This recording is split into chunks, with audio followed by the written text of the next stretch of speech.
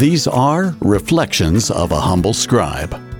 The verses you'll hear presented in the next few minutes started as simple expressions of love and support of family life, and from there, the inspirations expanded into reflections of Scripture, all behind the echoes of life experiences that were transcribed using rhyme and measure, meter and tempo, to capture the essence of those events in the story and poem you'll hear in this episode of Reflections of a Humble Scribe. This is Life Perspective. It's only in my dreams that I can change the world. Brothers and sisters, in preparation for Pentecost, let us be reminded about what it means to be born of the Spirit. First, we have the ministry of John the Baptist and his testimony of the Spirit in the Gospel of John, chapter 1. John testified further saying, I saw the Spirit come down like a dove from the sky and remain upon him. I did not know him, but the one who sent me to baptize with water told me, On whomever you see the Spirit come down and remain, he is the one who will baptize with the Holy Spirit. Second, we have Jesus teaching Nicodemus about the reality of being born of the Spirit in John chapter 3. Jesus answered and said to him, Amen, amen, I say to you, no one can see the kingdom of God without being born from above. Nicodemus said to him, How can a person once grown old be born again? Surely he cannot re-enter his mother's womb and be born again, can he? Jesus answered, Amen, amen, I say to you, no one can enter the kingdom of God without being born of water and spirit. What is born of flesh is flesh, and what is born of spirit is spirit. Do not be amazed that I told you, you must be born from above. The wind blows where it wills, and you can hear the sound it makes, but you do not know where it comes from or where it goes. So it is with everyone who is born of the Spirit. Third, on the evening of the Last Supper, Jesus reveals this truth to his disciples in John chapter 14. If you love me, you will keep my commandments. And I will ask the Father, and he will give you another advocate to be with you always, the Spirit of truth, which the world cannot accept, because it neither sees nor knows it. But you know it, because it remains with you and will be with you. I will not leave you orphans, I will come to you. In a little while the world will no longer see me, but you will see me, because I live and you will live. On that day you will realize that I am in the Father, and you are in me, and I in you. Whoever has my commandments and observes them is the one who loves me. And whoever loves me will be loved by my Father, and I will love him and reveal myself to him. The Advocate, the Holy Spirit that the Father will send in my name, he will teach you everything and remind you of all that I told you. Here again, Jesus is revealing another paradox of truth concerning the gift of the Holy Spirit. What a difficult concept for the disciples to grasp, and for Jesus to teach in these few remaining hours before Jesus was arrested. That was the moment where the faith of the disciples was shaken, and they were scattered, fulfilling prophecy. But let us move forward to the point where the resurrected Jesus first appears to the disciples, while they were all together with the doors locked for fear of the Jews. Jesus came and stood among them and said, Peace be with you. As the Father has sent me, I am sending you. And with that, he breathed on them and said, Receive the Holy Spirit. The breath of God is the manifestation of the Holy Spirit, the Advocate, the Paraclete, the Counselor, and the Spirit of Truth. Our Catechism, in paragraph 703, outlines this concept with such beauty. The Word of God and His breath are at the origin of the being and life of every creature. It belongs to the Holy Spirit to rule, sanctify, and animate creation, for He is God, consubstantial with the Father and the Son. Power over life pertains to the Spirit, For being God, he preserves creation in the Father through the Son. Now, let us move forward again to the book of Acts, where Simon Peter, filled with the Holy Spirit, becomes empowered with the authority to deliver the Word of God with the same holy zeal of Jesus Christ.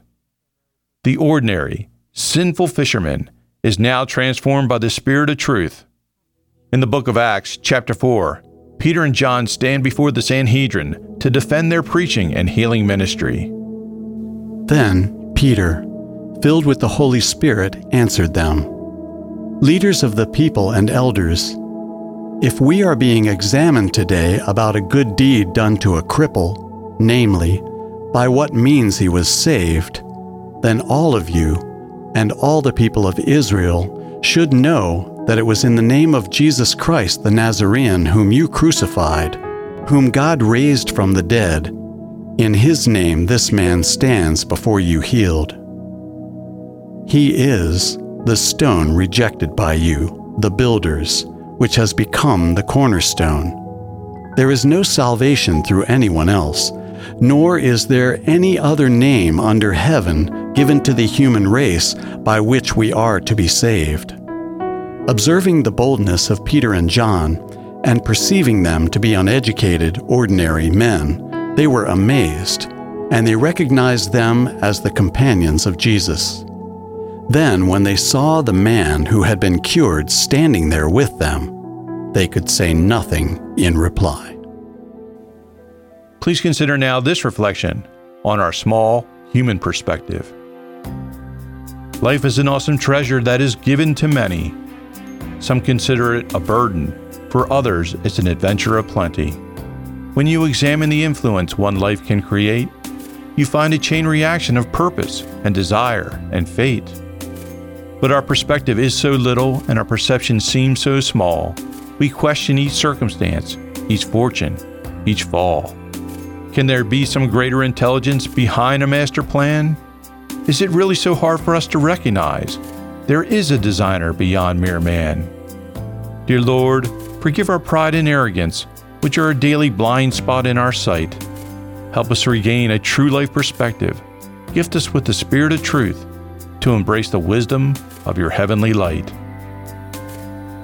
How easy it is for us in our fallen nature to focus on the immediate need or challenge instead of seeing the bigger picture. In many ways, we are similar to the disciples who were scattered at the arrest of Jesus. I pray that the Spirit of truth will transform your walk and your faith in the risen Lord to take your ministry to the next level.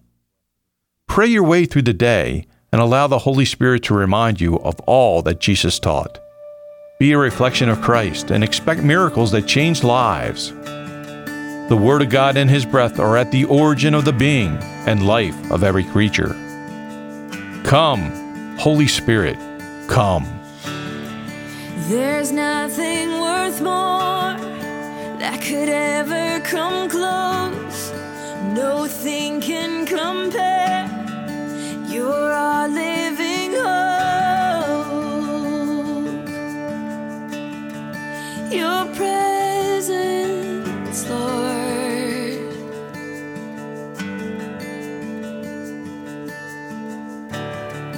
I've tasted and seen of the sweetest of loves, where my heart becomes free and my shame is undone.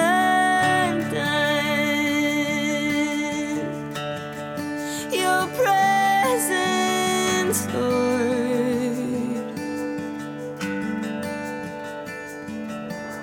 Holy Spirit, you are welcome here. Come flood this place and fill the atmosphere. Your glory, God.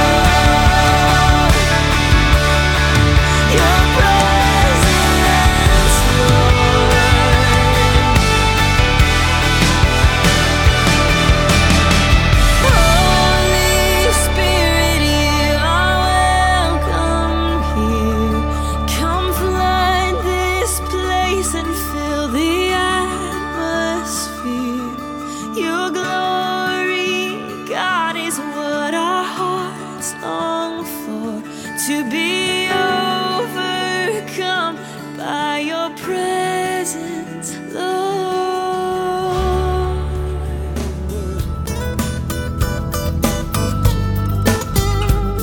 Thank you for joining us for another episode of Reflections of a Humble Scribe. If you'd like more information about the show, please email the radio station at wsjf@stjoseph.cc. That email again is wsjf@stjoseph.cc. Please comment on the Reflections of a Humble Scribe show image post on our Facebook page at WSJF.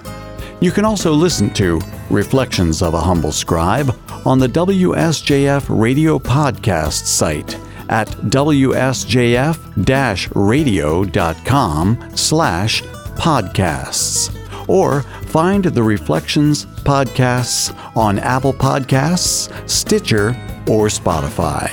Thanks again for listening. We'll catch you next time on Reflections of a Humble Scribe.